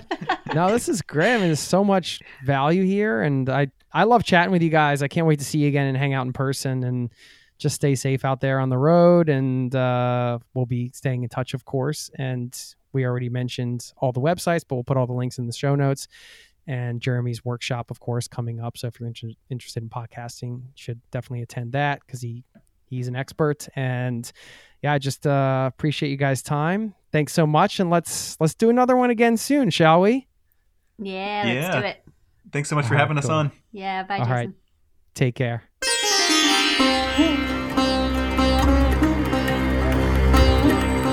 There you have it. I want to say a special thanks to Jeremy and Kelly, my good friends, for stopping by. They are always such a joy to connect with. I cannot wait to hang out with them in person. If you guys are listening, can't wait to see you. And wow, right? I told you, some potentially life-changing tips in there. I just love some of the, again, the only word I can think of is these counterintuitive approaches to some of this stuff. I mean, some of it was things that I've done in the past, like having a defined workspace has really helped me. That's something I've done in the past. It's very rare that I've gone someplace without doing any research, or this whole memories exercise that they shared at the end where they sit down and share their memories with each other. I just think that's so cool. So my wife and I want to start doing that. I mean, you could do that at home, right? We have kids here. We're not traveling, but we want to remember some of the little things the kids are doing and the things that we're doing around here. And what a fun way to just sit down and kind of hang out and relive some of that stuff. You heard them talk about it, and I just thought that was so cool and special. What a nice way to kind of either just bond with somebody, or if you're doing it, you can bond with yourself. If you're doing it on your own, right? It's kind of like a nice time you can sketch out for yourself. So loved those tips. Thank you so much to Jeremy and Kelly, and can't recommend their work enough too if you're looking for a web designer or some podcast help or things like that. Go check out their businesses. They're great people. Thank you. Now, a couple things here. First, let's do a little shout out. You know, I love to hear from listeners. That's you. And I love to share people's stories with everybody else in the listening community. And here's one from Caitlin. I have a few comments about this because she is doing what it takes. And you'll hear that in just a second. Listen to this message I got from Caitlin. Hey Jason, my name is Caitlin, and I just wanted to come on here real quick and just tell you how much I appreciate you, you and Travis both. I started listening to you guys in 2016 after a really bad breakup, and that sort of inspired me to go on my 3-week backpacking trip through Europe with one of my friends. It was an amazing time, and since then, I've been listening to you, listening to Location Indie, and just becoming more inspired. You've really changed my life, how I look at the world, I think, my perspective on things, my priorities, so much so that I've actually finally been able to quit my full-time job that I had for 3.5 years, and now I'm transitioning to travel. So I actually, sucked up my pride. I moved back in with my parents. And now I'm saving money, trying to pay off some debt. And hopefully pretty soon, I will be on the road with my own business, in marketing and events and virtual assistants.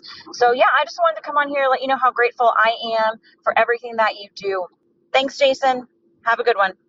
Congrats, Caitlin, and thank you for sharing. It's wonderful to get to feature you here on the podcast. And I got to give you some props here. You're doing what it takes, right? You got this debt. You moved back in with your parents. Not the thing that everybody can do or everybody wants to do, but it's an example of something in your life that you're doing that's a sacrifice for travel. And I shouldn't say I'm always surprised. I'm actually never surprised anymore about how much one trip can change your life. You mentioned the backpacking trip in the beginning. And it all kind of started with that one trip, right? So if you're somebody that's listening and you haven't taken that one trip yet, or maybe you need your next version of that one trip because you used to travel and you've been working for a while and now you want to get back into it, whatever the case is, remember all it takes is one trip to kind of, take in new directions, maybe discover new things about yourself.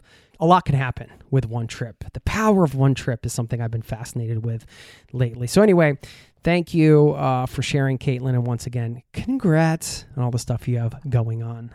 And good luck. Before I forget, a reminder, if you want to connect with other listeners, check out Premium Passport. Go to zerototravel.com/premium. It's a private podcast feed and community where you can connect with other listeners, get exclusive content, and support the show you know and love. I'm going to just assume you know it and you love it. I'm talking about this show here, Zero to Travel. I've been making this podcast for over 7 years now. It's such a joy. And when you purchase Premium Passport, that's a way that you can give back to the show. But I also wanted to make something that you can get something awesome in return, right? A lot of value in return. And that's what you get with Premium Passport. So thanks for your support. If you're a member already and you're going to hit pause now and go sign up, thank you as well. And don't forget, I'm also putting a bonus episode in that I'm recording right after this, inspired by the episode with Jeremy and Kelly. This bonus episode is going to be the 10 essential tools you need for remote work success. These are specific app and software service recommendations, things that I use and how I use them. I'm just going to totally riff on all this stuff and give you the key toolbox for remote work to add some more sanity to Screenland, right? Because we're in Screenland and then we want to get out of Screenland so we can go and do cool things. So anyway, that's going to be a bonus episode in Premium Passport, and you can get that if you join up as a member, zerototravel.com/premium. Thank you. All right, 2 more things. I'm going to leave you with a quote, but I also want to tell you about the quarantini. I thought of this quarantini idea today when I was making my version of the quarantini. No, I'm not drunk. It's a non-alcoholic drink. I will tell you in a minute what it is. But there's also an idea around this that I want to share. But I looked it up. I was like, yeah, I can't be the first one to have thought of that. Certainly, I of course, Googled it, and there are plenty of quarantini cocktail recipes.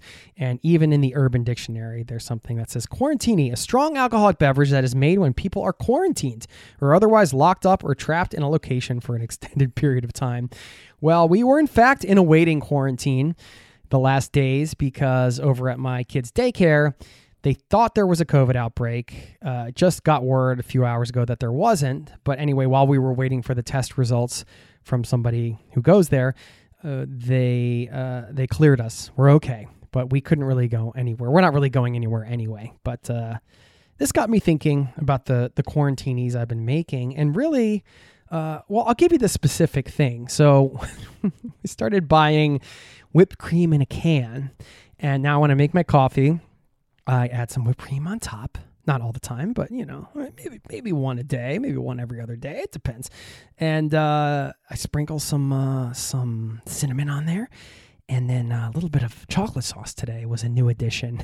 And it's not so much about the drink. I'm just wondering if you have your own version of this, because for me, the concept is, hey, we're not going out to cafes and we're not going out to restaurants, and maybe that's starting to happen now a bit more with the vaccines and everything.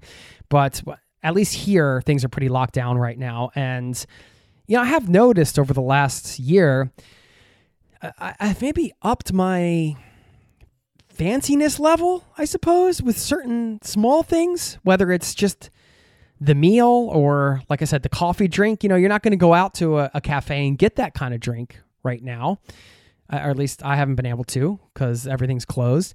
So making it at home, and there's some joy in that as well. It's like, well, I could have been doing this anyway. I didn't need a quarantine for making a fancy coffee, but you find yourself when you're at home so much, you just, you want to have maybe mini adventures, even if that's just in your beverage world, right? So has been my quarantini, I suppose, the coffee whipped cream deal. I wonder if you have one. I wonder if this is something you've been doing yourself. Hit me up.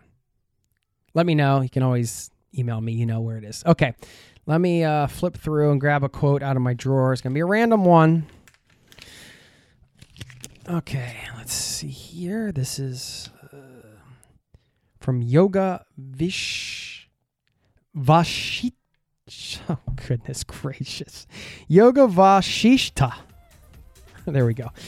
Who said, the contented man who possesses nothing owns the world. Food for thought. Okay. Have a wonderful day, night, wherever you are in the world. Thanks for listening. Peace and love to you, my friends. See you next time. Cheers. This podcast has been brought to you by zerototravel.com. Ideas and advice to make your travel dreams a reality.